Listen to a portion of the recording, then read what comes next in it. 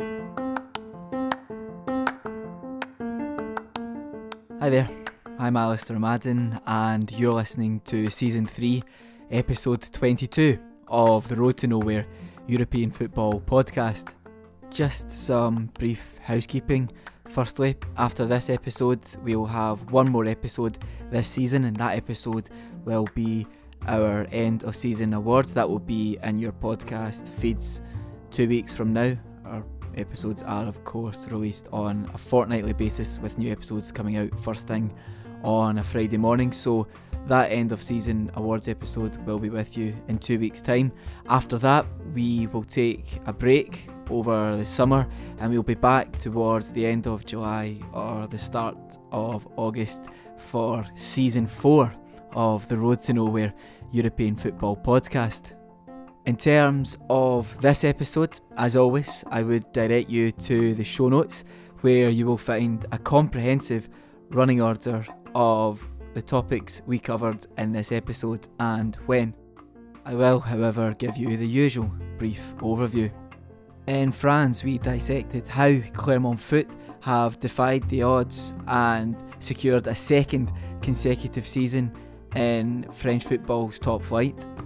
In Spain, we unpacked Espanyol's rather surprising decision to sack Vicente Moreno, despite the club enjoying two objectively successful seasons under his guidance. Elsewhere, in Italy, we used Theo Hernandez's wonder goal for AC Milan against Atalanta as a vehicle through which to analyse more widely the left-back's impressive form for I Rossoneri this season. While in Germany, we put Bayer Leverkusen under the Road to Nowhere microscope, looking at how Gerardo Seoane sets the side up to fully harness the power and the potential of Patrik Schick. We looked at all of those topics and so much more in our usual detailed way. This episode is, of course, produced in partnership with Freelance Football Ops. If any of our listeners are freelancing in football, you may be interested in signing up to Freelance Football Ops' subscription-based newsletter. They find jobs which cover writing, design, video, audio, and generally anything in football media every week. For more info, visit freelancefootballops.com or follow @FFOps on Twitter. Right, on now with the episode. Hopefully you're all staying safe. Hopefully you're all staying well. Thanks, as always, for your continued support. Enjoy.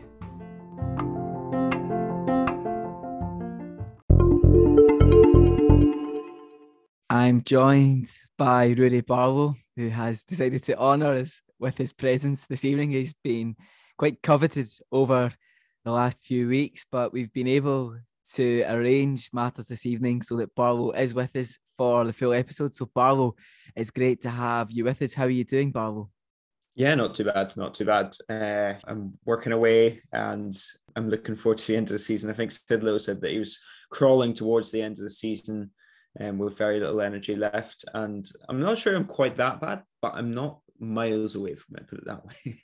Barlow, just remember, get your 7 hours beauty sleep and you'll be fine. Michael Jones is looking absolutely shattered. I think he had some technical issues today at work, but we're here now to discuss European football. And Michael Jones, apart from being subjected to those technical issues, how has your day been? How are you doing generally? Yeah, I'm good, thank you. I'm still in the office, but since you said there about those 7 hours of sleep, I've kind of just switched my entire focus to that until we come back to Italy, of course. Absolutely, Michael. I'm sure you'll be bright-eyed and bushy-tailed to tell us all about the latest goings-on in Serie A. But before we get to that, I think it would be appropriate for us to start with Spain, where there has been, a lot to talk about over the last couple of weeks. Sevilla and Atletico Madrid played out a 1-1 draw at the Wanda Metropolitano last weekend in a match which was most notable for Atleti for the goodbyes of Luis Suarez and Hector Herrera. Both teams avoided disaster and qualified for the Champions League since we last spoke, Sevilla doing so with that point in the capital. All is not well in Andalusia, however, where the atmosphere has taken a turn. Could this perhaps be a more hectic summer in Seville, Barlow? Yeah, it's an interesting one, certainly. Just on Atleti, they've obviously qualified, which is good for them. More than sort of celebration, as you say, it's more for kind of added relief for them. And Diego Simeone, I'd argue it's his worst campaign. Julen Lopetegui, probably his worst campaign as Sevilla manager as well. And they've got 4 wins in their last 16 matches. They're getting booed off home in recent weeks. And I have to say, if it hadn't been for his kind of previous success and the fact that they'd had such good first half of the season, then I think his job certainly would be in trouble. There had been kind of I'd have to say there's been an atmosphere and an almost sort of growing acceptance that perhaps Lopetegui would move on at the end of the season. I think a lot of us, myself included, thought that would be the case. May well still be on Saturday night. So this is just before the final or penultimate weekend of games.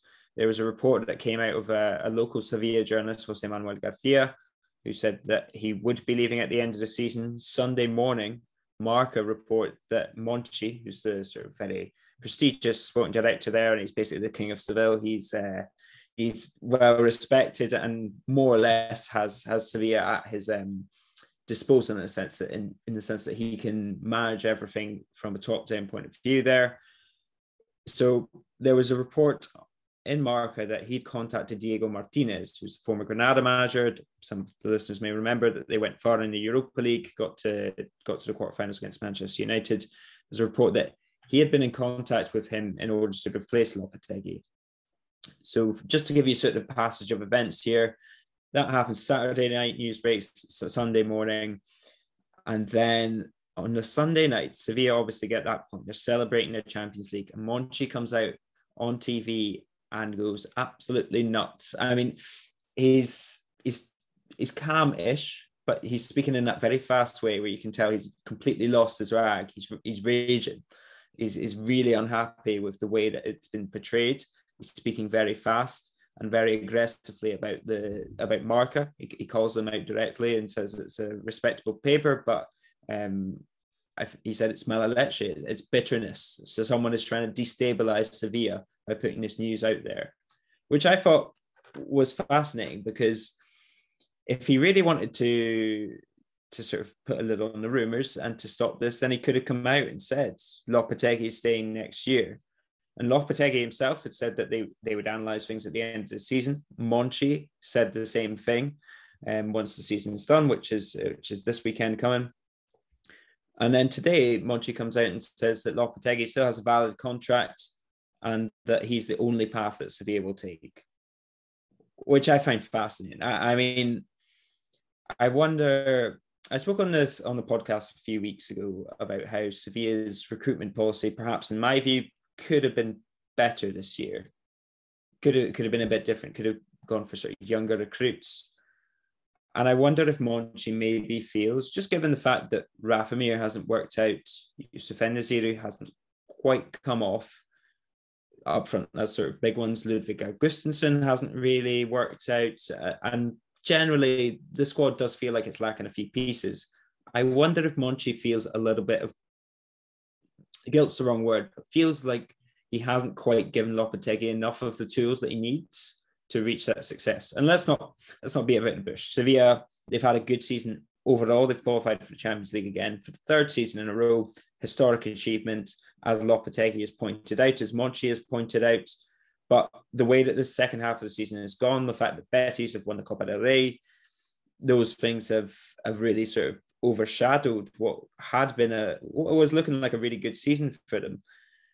I have to say, I think it's time for a change. I think Lopetegui, as we said, his style of management is very intense. It's very organized. It's conservative. And I think if you're doing that, and if it's a point that Alan Feely's made before, if you're playing that kind of football, you need to get results. If the results aren't coming, then you're in trouble. And that's been the case for Lopetegui in the second half of the season. So I think unless maybe Monchi feels that a rest will do the squad good, which it will, a summer break just to kind of reset, recalibrate, and he'll bring in quite a few new signings or some big changes to the squad, maybe sort of a changing a cycle of the squad more than the manager, then I can't see exactly what the process is for keeping Lopetegui, because he's got 1 year left on his deal. to be honest, I can't see it going dramatically up. I don't think next season they'll have the strength to win the title, unless he thinks that he can drop into the Europa League and win that. I just don't see how this gets better for Lopetegui. And from that point of view, I think separation is best for everyone. I think Diego Martinez is a sensible appointment. I'll come on to him in a wee minute. But yeah, I just think that there's perhaps an attitude of not... I don't know if perhaps this is a move from Monchi to... out of respect for Lopetegui, to ensure that people aren't speculating about his job towards the end, that he doesn't think that the club is going behind his back. That's also another possibility. But I'm struggling to see the logic in keeping Lopetegui beyond this summer from Monchi's point of view, personally. Meanwhile, down at the bottom of the table, Alavés and Levante most recently played at the Ciutat de Valencia stadium in a 3-1 victory for Levante. That's despite the fact that Levante were relegated last week against Real Madrid. Alavés needed to win to stay up, but ultimately couldn't. Both of these teams have been favourites to go down, but what conclusions can we draw from their seasons as a whole? Yeah, Alavés, I mean, we've kind of known that Alavés were going down, even though that they were still alive until the second last week of the season. And they still had, I mean, they had decent enough games. They had Cádiz, and they've got Cádiz this weekend, and they had Levante, as you say, who are already relegated, and a chance still to just about hang on to their hopes. But this relegation's been coming. Joselu is the sort of saving grace of this side. He's scored, or at least contribute to, over 50% of their goals. Without him, their attack is almost non-existent.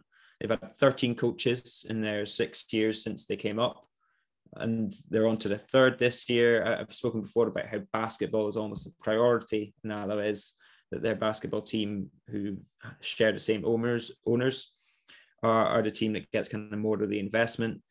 And the fact that they've continued into this season, having seen I don't know if miracle is the right word, but Javi Calleja got them out of a big hole last season right at the end. And having seen that, to not then go and sort of reshape the squad, to bring in, they brought in a couple of decent players. Mamadou Loom's been good for them, but they've not really given Joselu much help in attack. And defensively, they're still, I think, the third worst defense in the division. So yeah, it's a continual sort of loss of quality year on year, I think. I think once they reached their height kind of under Abelardo in about 2017-18, and since then it's just been sort of a gradual descent to the bottom of the table, which is where they are now. From Levante's point of view, it's almost, I mean, we sort of mentioned in the chat, Ali, like sort of complacency. And it's almost sort of a more exaggerated version of what's happened to Alavés, because it's happened almost in the space of a season. Exactly. They got to the Copa del Rey semi-finals last sort of March, is when they lost and went out of that. And towards the end of the season, they lost a lot of games. They drew a lot of games, and they got that sort of run. They weren't very engaged with the rest of the season, let's say. And that's fair enough, because they were kind of mid-table, fairly comfortable. They got to the Copa del Rey semi-finals, historic achievement for Levante, and they were comfortable. But that slackening off, they never really got back to sort of the hard work and the attitude that they needed to survive in this division until sort of, I want to say, January, February of this year.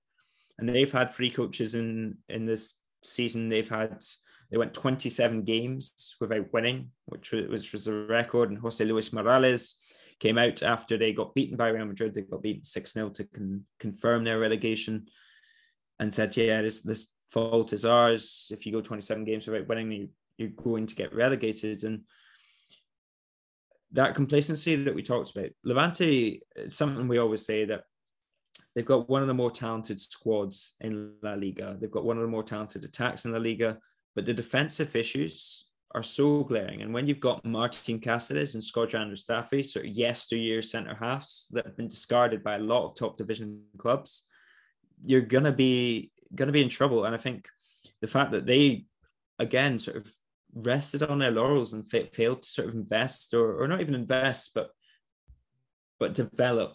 And the fact that they brought in Javi Pereira thinking this is an organizer, a defensive manager who can come in and just organize Paco Lopez's squad, instead of actually looking at the glaring issues, which were the defensive problems. and perhaps they did need a change of cycle, but yeah, there was bigger issues than Paco Lopez at the start of the season for Levante. They didn't address them, and they've ended up going down. I do want to say that they do deserve credit, though, because the way they've played over the last sort of 5-6 years has been phenomenal. They've been one of the most entertaining watches in La Liga, and I want to say that it does matter to be aesthetically pleasing, because I think there was an outpouring of grief's the wrong word, but sadness and sort of melancholy that Levante were going down, because they are one of the more entertaining teams. And I think the fact that La Liga loses them makes it a worse league, because so many of those bottom half teams, they go for conservatism over sort of an open style, and La Liga is going to lose a lot from that. Yeah, really important message to finish on there with them. Elsewhere, Espanyol were one of the 3 promoted sides this season, and going into the final weekend, all 3 have a chance of staying up. Espanyol have done so comfortably. 2 days before their final home game of the season, though, Vicente Moreno was sacked, despite having achieved his objectives there. 2 campaigns, 1 promotion, and comfortably mid-table this season. Just how has he ended up losing his job? Yeah, it's kind of a strange one. Again, I come back to the aesthetics. I think it matters. I think the fact that Espanyol, even towards the end of last season when they went up, there was always a sort of they were in first or second place for quite some time, and people sort of cottoned on to the fact that they were going up with a few games left. And even towards the end of last season, when they were by far sort of the best squad in the league, I think there wasn't some Espanyol fans were starting to question his moves, his tactical moves, the lack of sort of ambition in terms of the games, that always being kind of happier to be defensively solid and then going forward.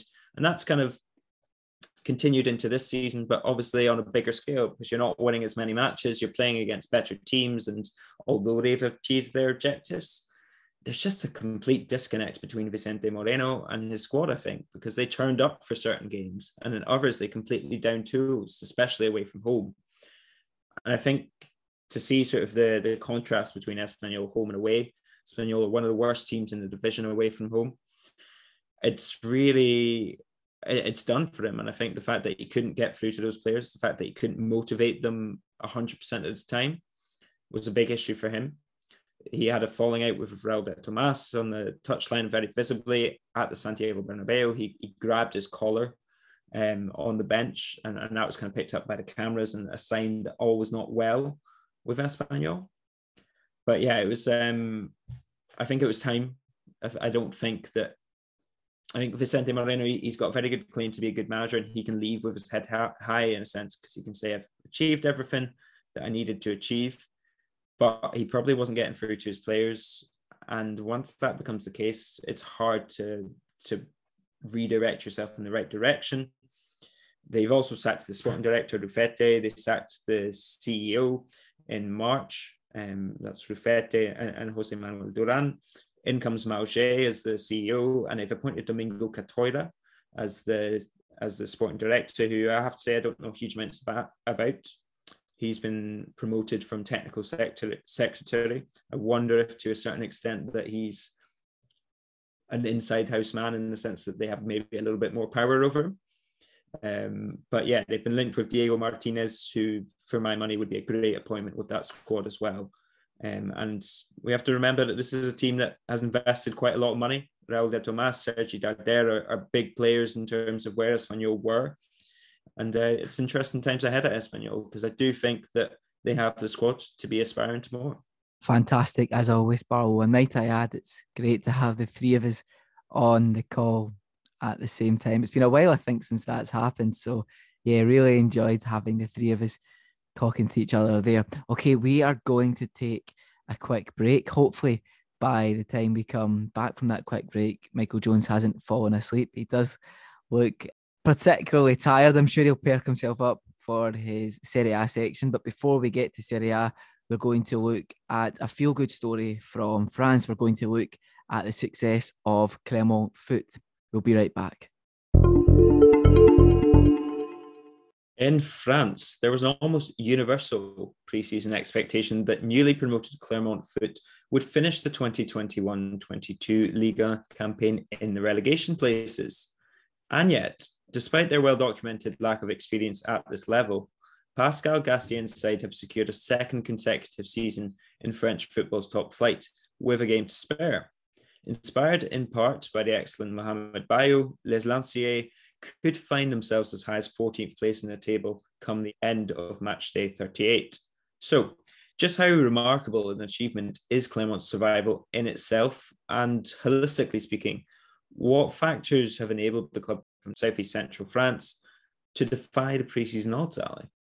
The Sweeper podcast tweeted back in January, Barlow, that Clermont Stadium, Stade Gabriel-Montpied, is the second smallest stadium in Europe's top 5 leagues with a capacity of 10,363. Now, the smallest stadium, as an aside, is Spezia's Stadio Alberto Pico, which holds 10,336. So I think that fact in itself really speaks to Clermont's achievement, and I suppose in Italy as well, it speaks to Spezia's achievement, Michael. But coming back to Clermont Foot and going back to the Stade Gabriel-Montpied, it's a really quirky stadium, Michael, and I actually find it quite therapeutic to browse Google Maps and use the Street View function to explore places in different areas across the world. As it so happens, one of my favourite areas to explore is in and around the Stade Gabriel-Montpied. Now, maybe some of the listeners are hearing me say that and thinking that's a bit weird, that's a bit geeky, but maybe what I've said has resonated with a few listeners. I don't know what it is, but yeah, I find it quite soothing, quite a good way to relax after a long day. And yeah, one of my favourite areas to explore is that area in and around the Stade Gabriel-Montpied. The stadium was built in 1995, and its iconic eye-shaped stand was actually inspired by Limerick's Thomond Park, and the two stands behind the goal are uncovered, which I think adds an extra layer of character to the stadium. Anyway, I really like the ground, and I'm glad it will be seeing League and football again next season. Barlow, in terms of just how remarkable an achievement their survival is, I really do think it's up there with Leicester City's title win in 2016 and Greece's Euro 2004 campaign. The City, as you may well know, is known more for its rugby union team, which is apparently one of the best in Europe, or so I'm told. I'm not terribly into my rugby, and so yeah, I can't say for certain whether or not Clermont's rugby team is any good, but when I was doing my research, apparently, yeah, Clermont's rugby union team is decent, as they say. But yeah, what I'm trying to get across is that football is very much the second sport in Clermont Ferrand. What's more, Clermont Foot in their current form were only formed in 1984. So of the 19 other clubs currently in Ligue 1, 17 had already played in French football's top flight by the time Clermont became a club. That particular point was highlighted in an excellent article written by Cameron Smith for Get French Football News. Do go and check that article out for a little bit more insight into Clermont Foot. I really enjoyed that article. Quite simply, coming back to what was expected of Clermont at the start of the season, it felt like they would almost certainly go straight back down to Ligue 2. And yet, in the form of Mohamed Bayo, they have had a striker capable of propelling them to safety.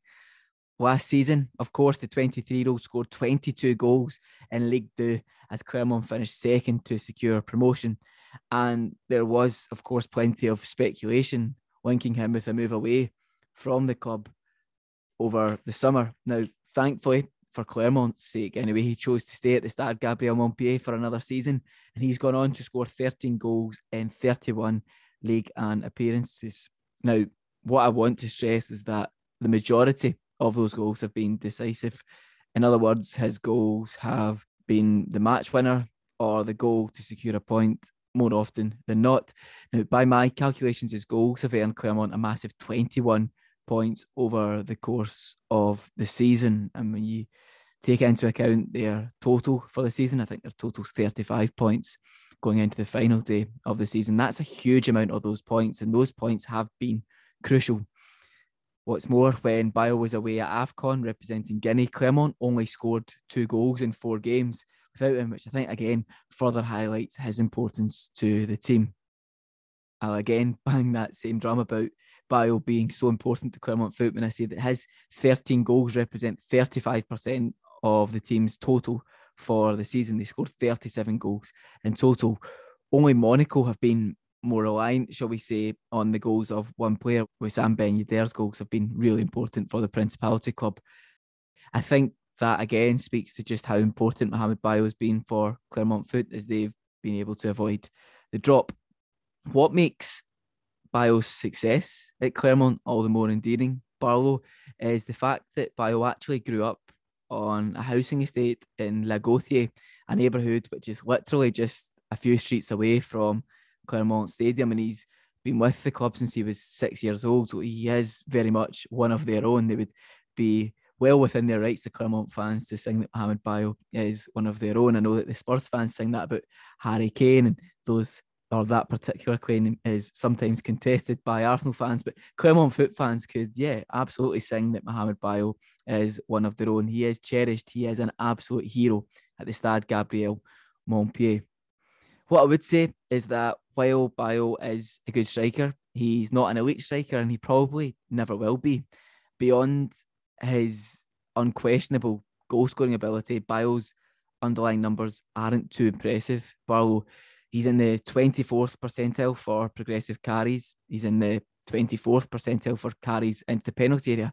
He's in the 43rd percentile for pressures applied. He's in the 19th percentile for touches, and he's in the 37th percentile for shot creating actions. So those underlying numbers aren't too impressive, but despite that, Bayo and his goals have just been so important for Clermont in their debut Ligue 1 season.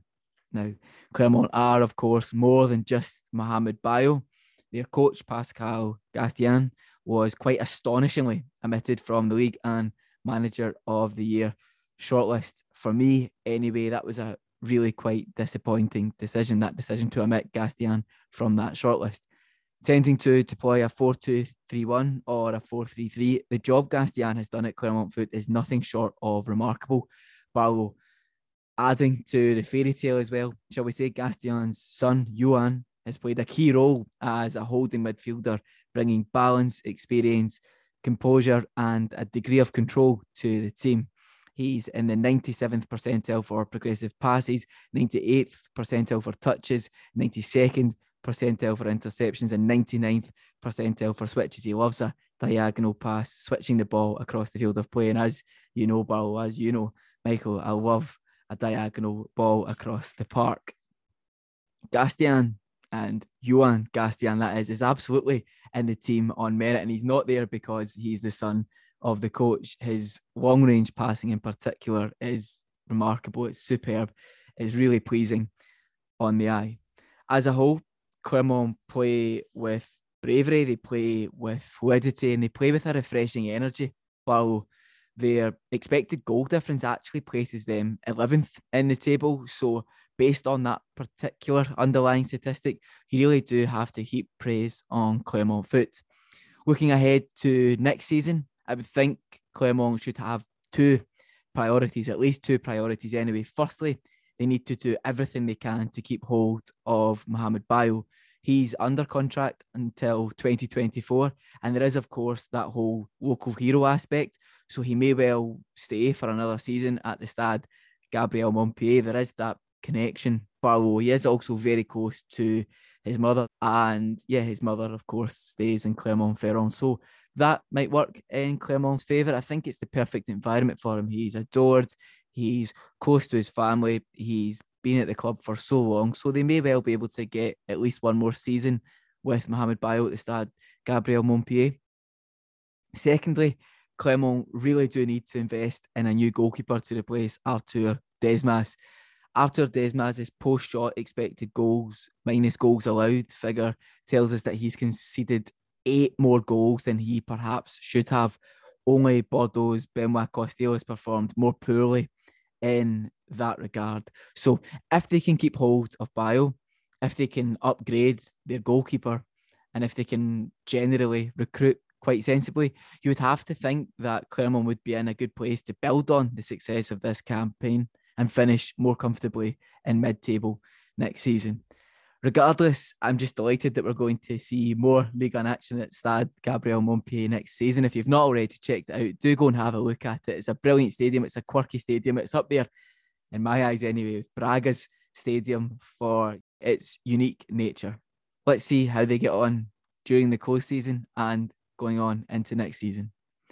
Okay, we're going to wrap that up there in terms of our analysis of the latest goings on in French football. We'll take a quick break and we'll come back to discuss German football. We're going to put Patrik Schick under the road to nowhere microscope. We'll be right back.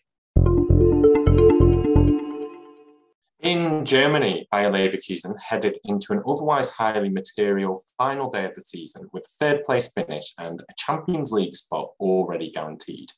For a side somewhat synonymous with late season collapses, Leverkusen have been almost untouchable since the winter break, picking up 36 points from their last 17 games. No club managed more over the same period. One player in particular, who has played an integral role for Gerardo Seoane's side, is 26-year-old Czech forward Patrik Schick. Off the back of a magnificent Euro 2020 with his national team, Schick has registered 24 Bundesliga goals for Leverkusen across the 21-22 campaign. So, Ali, just how good is Patrik Schick? And looking at the team as a whole, how do Leverkusen play in order to harness his full power and potential?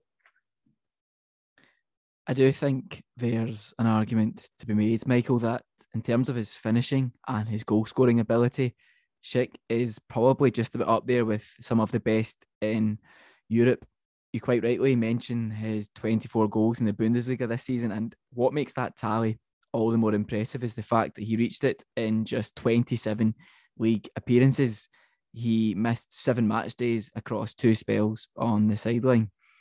Now, as it so happens, he only ever went 2 games in the starting 11 in a row without scoring. So for Schick to be so consistent over the full season, notwithstanding those injuries, it's really quite commendable.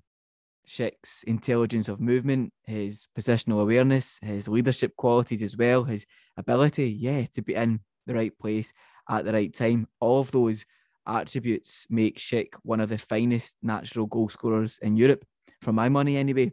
Just looking at his underlying numbers, he's in the 99th percentile for non-penalty expected goals per 90. He's in the 97th percentile for goals per shot, and he's second in the Bundesliga this season for shots on target per 90. So he's taking plenty of shots and he's scoring plenty of goals with those shots, and he's getting into really productive areas. With Schick, you're getting a goal scorer for sure, but for completeness, we should probably just flag that some of his underlying numbers aren't terribly impressive. He's in the 22nd percentile for progressive carries per 90. He's in the 39th percentile for shot creating actions per 90, and he's in the 9th percentile for successful pressures per 90. That said, Michael, I do think we can probably disregard those figures for the most part anyway, and I say that because those numbers are largely the byproduct of A, the role he's been asked to play, and B, the wider system in which he tends to operate.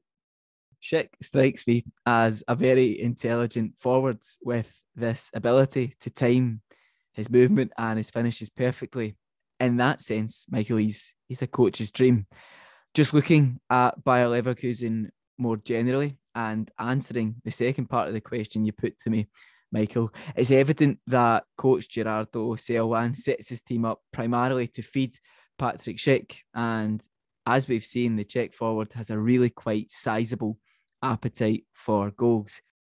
Usually in the league, Leverkusen would line up in a 4-2-3-1 formation with Schick spearheading the attack. Now, quite tellingly, in the 7 league games Schick missed through injury, Seoane deviated from that formation 4 times. That suggests to me anyway that the team is maybe not exactly built around the 26-year-old, but it is absolutely designed to fully harness the potential, to fully harness the power, shall we say, of Patrik Schick, as well as benefiting from being deployed as the team's focal point. Schick also benefits from the services of a quite brilliant, if somewhat inconsistent, supporting cast. Now, I'm going to cite Reece Desmond and his brilliant mastermind site again. I cited them in the last episode, and I'm going to cite them again now. Reece Desmond wrote an in-depth article on Leverkusen's approach and attack, and that was published, I think it was in December time. It was a few months ago anyway. And in brief, what Reece observed and what Reece wrote about in the article was the fact that Leverkusen look to move the ball forward as quickly as possible in transition. They look to create high quality chances for Schick in transition, and they really look to prevent the opposition from having any real time to get settled at the back. Now, the pace of Moussa Diaby and the decision making of Florian Wirtz up until his injury in March, anyway, have really enabled Leverkusen to tear defences apart. They've actually scored 80 Bundesliga goals, and that is the highest ever tally Leverkusen have recorded in a single Bundesliga campaign. And that is as a result of the way in which Seoane has, he's set them up to attack, he's set them up to feed Patrik Schick, and he's had the perfect players to fit that system. Just in terms of the numbers beyond those goals scored, Florian Wirtz set up Patrik Schick for 7 goals this season, and Moussa Diaby set up Patrik Schick for 6 goals this season. Only Thomas Müller, setting up Robert Lewandowski on 8 occasions, can better those numbers in the Bundesliga this season. And let's just think for a minute of the plaudits which Thomas Müller and Robert Lewandowski receive. They'd only combined for a Lewandowski goal one more time than Florian Wirtz set up Patrik Schick, and only on 2 more occasions than Moussa Diaby set up Patrik Schick. So the system is set up to serve Patrik Schick with as many high quality chances as possible, and the system quite clearly works. Schick is scoring plenty of goals, he's being provided with assists from his supporting cast, and opposition defences really could not cope with Leverkusen in transition. As an aside, I do just want to highlight one point before moving on to my closing remark. Michael, you quite rightly highlight their excellent second half of the season. No team has picked up more points in the Rückrunde this season than Bayer Leverkusen. Now, let's contrast that with last season when Leverkusen's Rückrunde form, Leverkusen's catastrophic Rückrunde form, would have placed them just 3 points ahead of the relegation playoff place. And we do see a considerable improvement when we take their second half of the season form last season and we contrast that with their form in the second half of this season.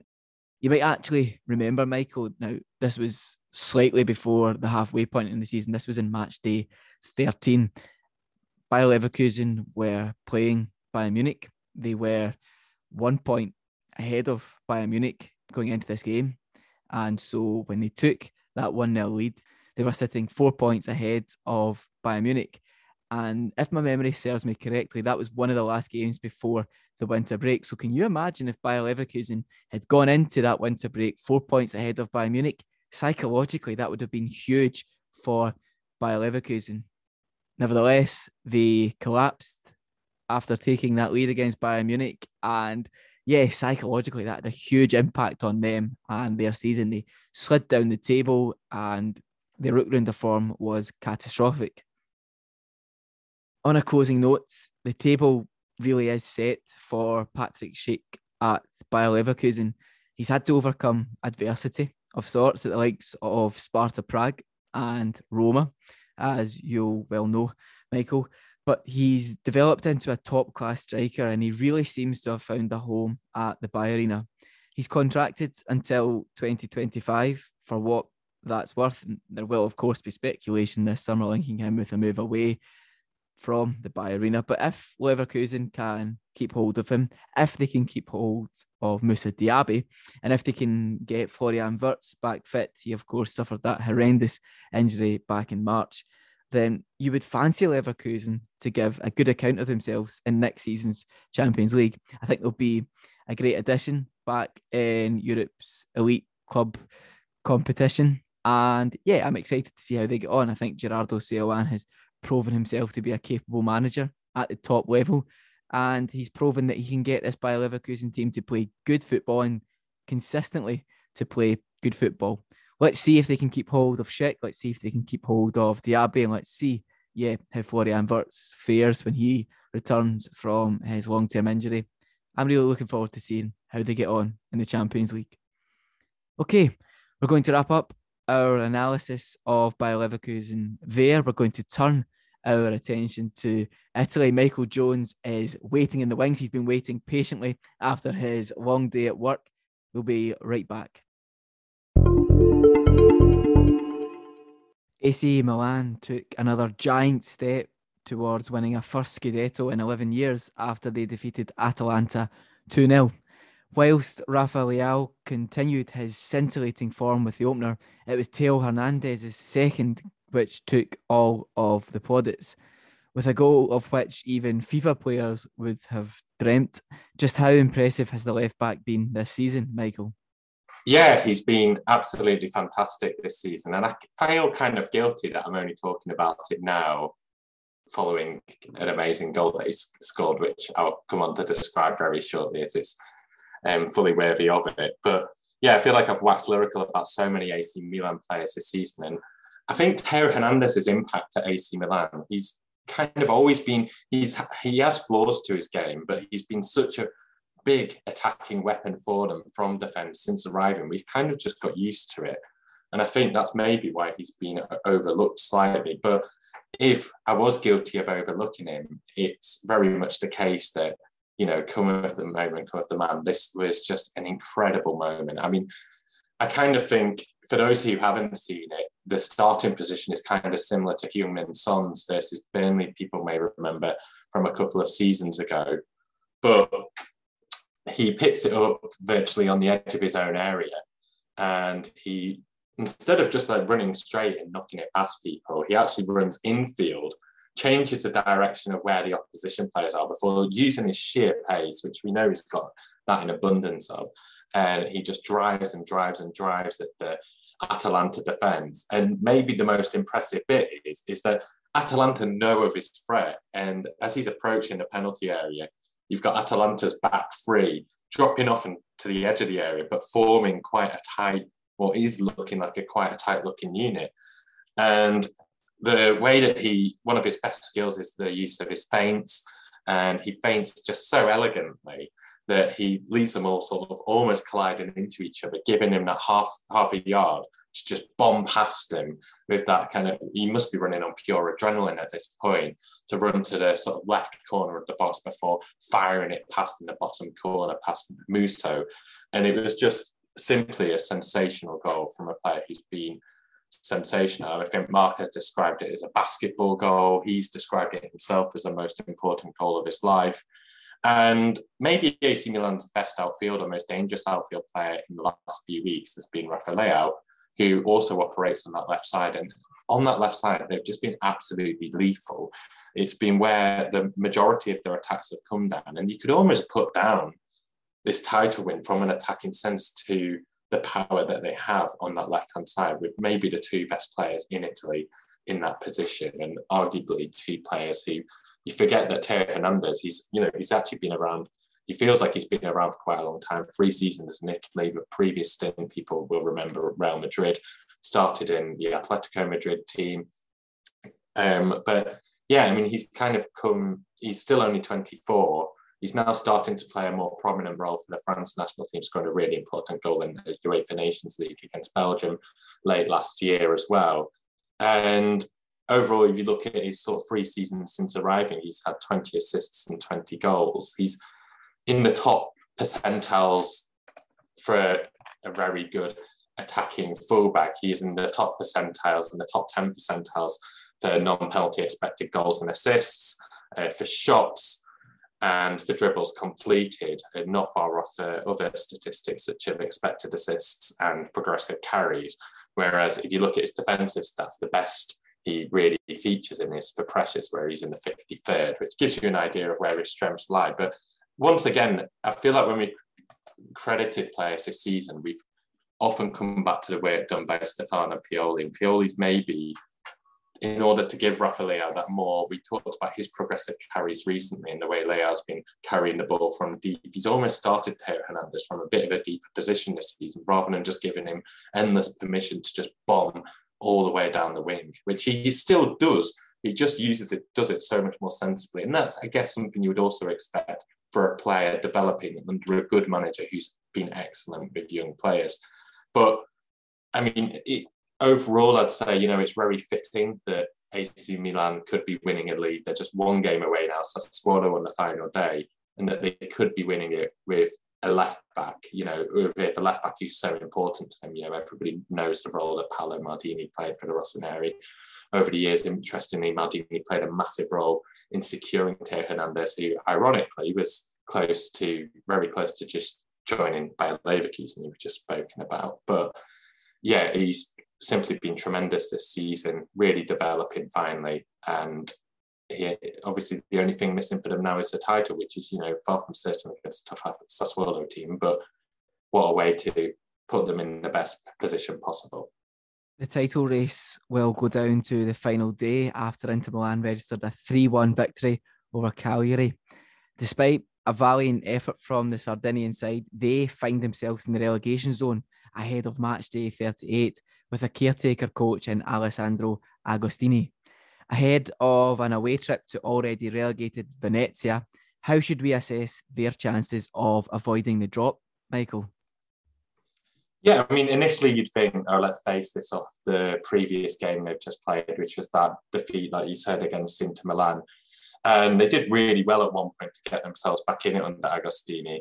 It was a great strike from Charalampos Lykogiannis with an absolute thunderbolt of a strike, which made Inter Milan turn really nervy. It looked like it might actually wrap up the Serie A title race sooner than it was. But they couldn't quite find their way back into the game. But in terms of where I'd say this kind of leaves Cagliari and where you'd think of that performance, there's certainly positives they can take. But going into this game against Venezia at the end of, for the last game of the season, one of the things I'd say is that I'm still not in any better of a position to predict how Cagliari are going to fare, because ultimately they've been so hard to predict all season.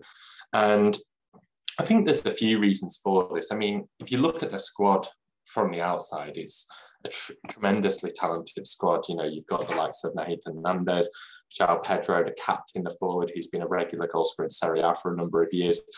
Gaston Pereiro, a player who was signed a few years ago from PSV, who was one of the top performers in the Eredivisie, alongside Keita Balde, who I will come back to, is really kind of interesting case study, because we're almost at the 2022 World Cup now, and you think back to the 2018 World Cup and you look at Sadio Mane, who's maybe once again re-establishing himself as one of the world's best players, but there wasn't actually that much of a gulf in that Senegal team when you look back to the 2018 World Cup in terms of where people thought Sadio Mane and Keita Balde were, such was his rise and how well he'd done at Lazio a few years ago. But his form's really dropped off, and I think there's just been so many players where you've got these big names and they just haven't been able to live up to the reputations that they've come in with, and reputations that they've rightly built earlier in their careers. And I think it's maybe something that you look at maybe with the ownership.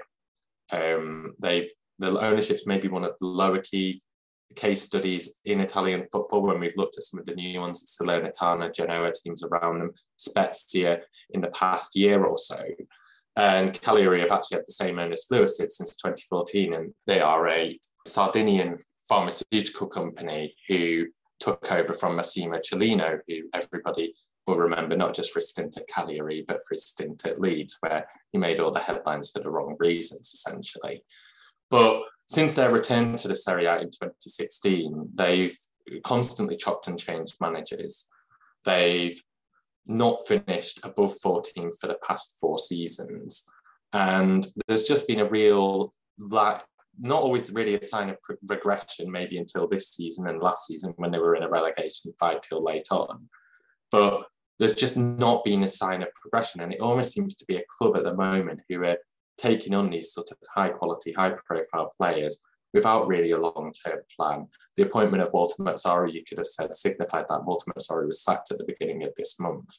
And his last few stints since that brilliant Napoli spell he had almost a decade ago now, he's not really quite lived up to it in his 10 years at clubs after that. He had some success at Torino, but received a lot of criticism for his playing standards and his playing style. And I think ultimately they're going to come into this last game as favourites. It looks like they're going to be deploying a back four, contrary to what Mazzari's have been deploying for most of the season.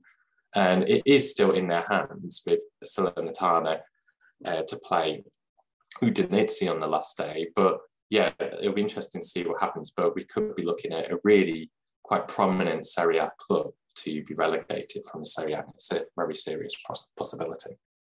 One outcome of Cagliari's defeat against Inter was that it confirmed the relegation of Genoa, who will be playing in Serie B next season for the first time in 15 years. A few weeks ago, we discussed the progress they seemed to be making under German coach Alexander Blessan, but ultimately that was not enough.